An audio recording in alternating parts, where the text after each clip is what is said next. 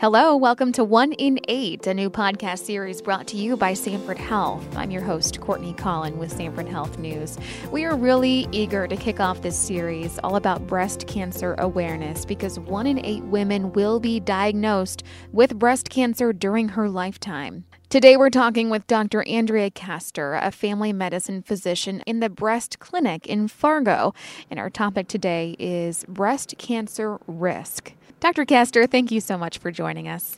Thank you very much for having me. We'll kick things off by getting to know you. So tell us about your role as a physician in Fargo working with women. I began my training and went through family medicine and had about 10 years of general family medicine practice before coming over here and joining the Edith Sanford Breast Center. And now I've been here for about 6 years working in the high-risk breast clinic. At that clinic, we do a combination of screening for women who are high risk. And then we also do a lot of diagnostic workups for women who have problems or have abnormal imaging at multiple outside facilities and then get referred into our clinic. So it's a combination of both screening and diagnostic clinic. It's very overwhelming. Of course, anytime you get the diagnosis of cancer, and with breast cancer, I think especially, it's one of those where most people have known somebody who's gotten breast cancer. A lot of us know people who got breast cancer and probably didn't think they should have, because despite a lot of there being hereditary cancers, there's also a lot of breast cancer that isn't hereditary breast cancer and seems to affect people who would otherwise not be at risk. So it's a scary one for a lot of women, and like you said, 1 in 8 women do in the United States develop breast cancer in their lifetime. So it's very common, and so yeah, I think it does become worrisome for people. So you mentioned risk. Let's talk about that. What is a risk factor? So when you're talking about risk factors for breast cancer, there are both risk factors that are what we call modifiable risk factors, and then there's or ones that we can try to help prevent development of breast cancer, and then there's some risk factors that are out of our control. So some things we know lead to putting us at higher risk of developing breast cancer are a sedentary lifestyle. So as we become more and more technology dependent, we tend to be less and less active, and so increasing activity is very important to help keep your breast health healthy, and so just a sedentary lifestyle will increase your risk of breast cancer and other cancers as well.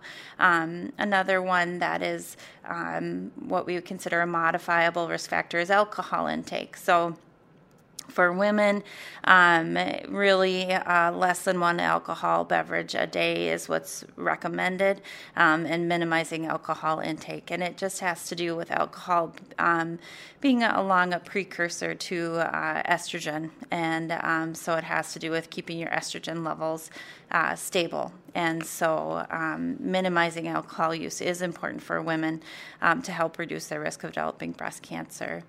And then maintaining a healthy body weight, especially this is important after menopause for women who have that midlife weight gain that can increase their risk of developing breast cancer as well. And again, related to the fat cells that will help change precursors of estrogen into estrogen-effective hormones that can increase your risk. So when it comes to breast cancer, of all of the information out there, those are the 3 really big ones that you want to focus on, that women can do something about on their own. There's a lot of other areas of things that are we can't really control that do increase your risk and put you at maybe a higher risk of developing breast cancer.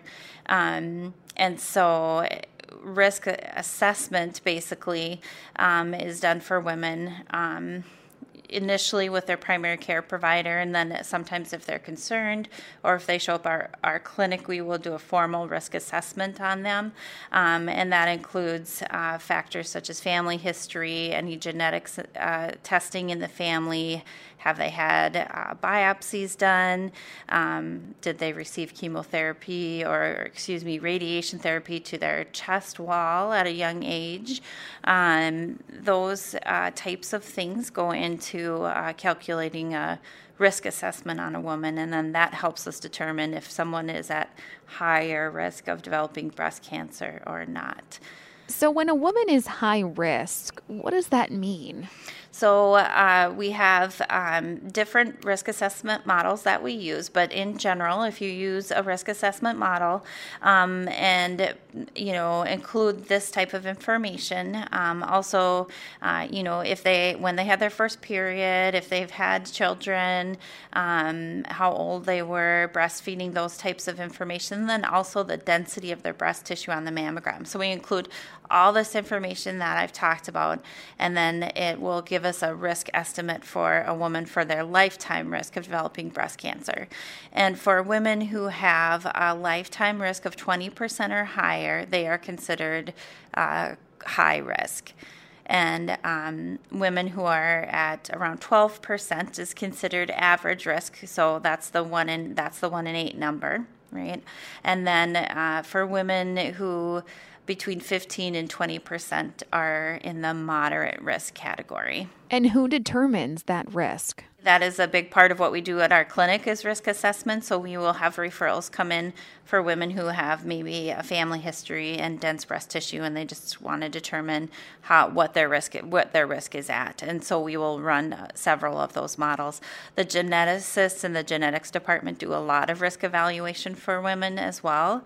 They will run an extensive, kind of pedigree, and we'll run several models there too. So that would be probably the two most common places where women go to kind of get formal assessment.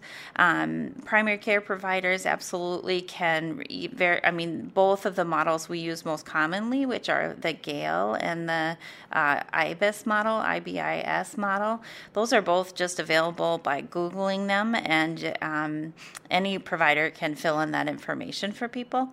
So it can also be done in your primary provider's office as well. So if a woman was deemed high risk, what changes to her lifestyle might she need to make versus somebody who is at a lower risk for breast cancer? Really, it's the same as the prevention ones. There's staying active, doing more than you're doing now, technically 30 minutes, 5 days a week. And I always tell people it does not have to mean you have to start training for a marathon, because I think for a lot of people it's overwhelming. They think, I have to be active. It means I have to start going to the gym. I don't like going to the gym. Yeah. It really just means, mowing the lawn, gardening, going for walks, all of those types of things. I think it's easy to forget how sedentary we are. So many of us are with our current jobs. And so just getting out there and being active. Same with limiting your alcohol intake, and then trying to maintain a healthy body weight throughout adulthood is very important. There's other things, that women can do. It's, if you breastfeed your baby for an extended period of time, that's very helpful. You want to try to avoid unnecessary radiation exposure, and also avoid extended period of exogenous estrogen. So for women who are postmenopausal, taking hormone replacement therapy, most of us have heard that's not what we recommend in most situations. It doesn't mean you can't use it for maybe a short period of time, but certainly by age 55, or depending upon obviously specifics about your risk factors, certainly trying to take the lowest dose possible to manage your symptoms and getting off of that medication as soon as you can. Yeah, we talk a lot about early detection and getting that mammogram. How important is this screening? And remind us how often we should be getting that exam. Yeah, for sure. So with breast cancer, with most cancers, and particularly this is true with breast cancer, finding it early does, you have more options for treatment when you find a breast cancer early, and usually less invasive treatment. So for someone who finds an early cancer or a ductal carcinoma in situ, where the cancer is still within the duct and has not become invasive, in those situations, you don't need to use chemotherapy. You would just need surgical excision and sometimes radiation therapy. And so you can avoid chemotherapy altogether in those situations for the most part. So, the earlier we can find it, certainly the better. And then the smaller it is, the better outcome we have for that as well, and the more surgical options you have, and just more treatment options overall. So early detection helps improve outcome. The earlier, the higher survival rate, the earlier you find it, and then also just more options that way. And so that is kind of a key behind the recommendations that Sanford has maintained, which is to start getting an annual mammogram at age 40 and continuing annually after that. There are definitely organizations out there that have changed their recommendations, and so they're depending upon who, if it's the American Cancer Society or the United States Preventive Services Task Force, both have different recommendations on when to start and how frequently to screen. But everybody agrees that you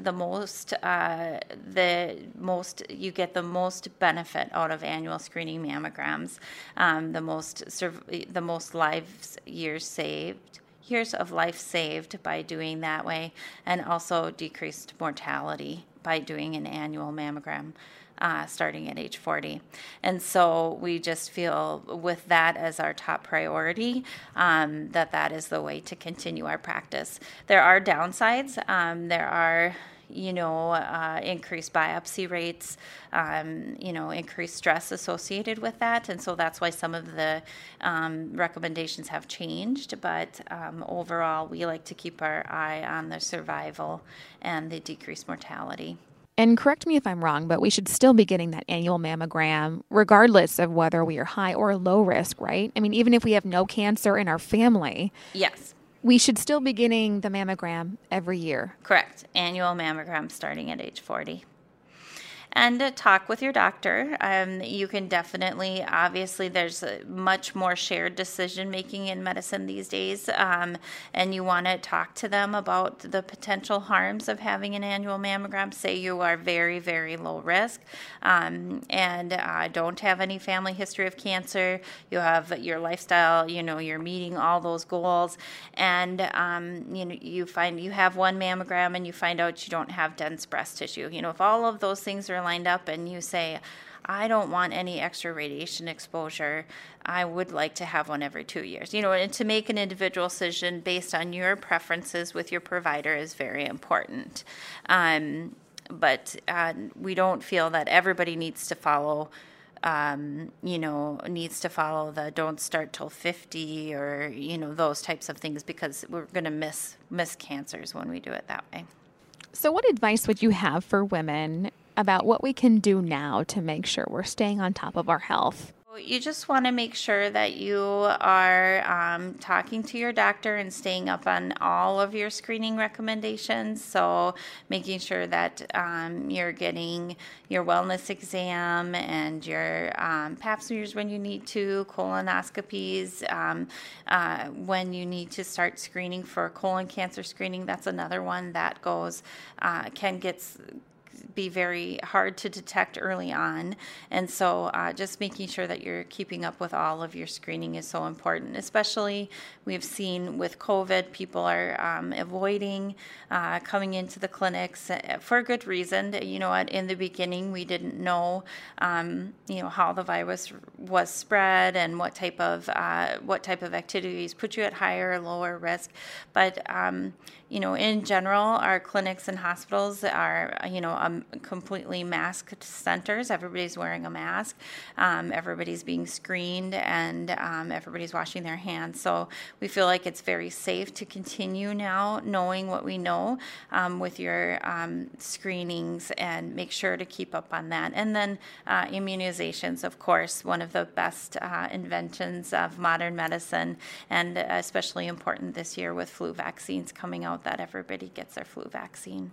So if a woman is curious about whether she's high risk or low risk, or just wants more information, where should she go and what should she do? I would also say that if you are at elevated risk, so for women who do come in and they have a lifetime risk that's over 20%, we can do more screening for you. So those women actually will potentially qualify to have a breast MRI in addition to a mammogram on an annual basis. And so we can do that, and that improves our screening dramatically. So for women who are afraid of coming in and finding out they're at elevated risk, it's important to know that, because we actually can offer more screening. There's also medications out there that we can use to help lower your risk of developing breast cancer. Those medications are reserved for people who are in the high risk category because of potential side effects, of course. But that is another option for women in the high-risk category. And so, and then also just making sure you're doing clinical breast exams with your provider, and just being aware of your breasts at home. So for everybody in all risk categories, we don't recommend the detailed, linear breast exams like we used to, but we do strongly recommend that people pay attention to their breasts, know what feels normal for them, know what looks normal for them, and to report any changes right away. Dr. Castor, it was great having you as our guest. Your expertise about risk factors when it comes to breast cancer was so valuable as we continue this conversation about breast cancer awareness, and we really appreciate all that you do for women in our communities all over the region. Thank you so much for your time. Thank you so much for having us. I appreciate it. I'm Courtney Collin with Sanford Health News. Stay tuned for the next episode of 1 in 8, our breast cancer podcast series, coming your way soon. Stay well. Have a great day.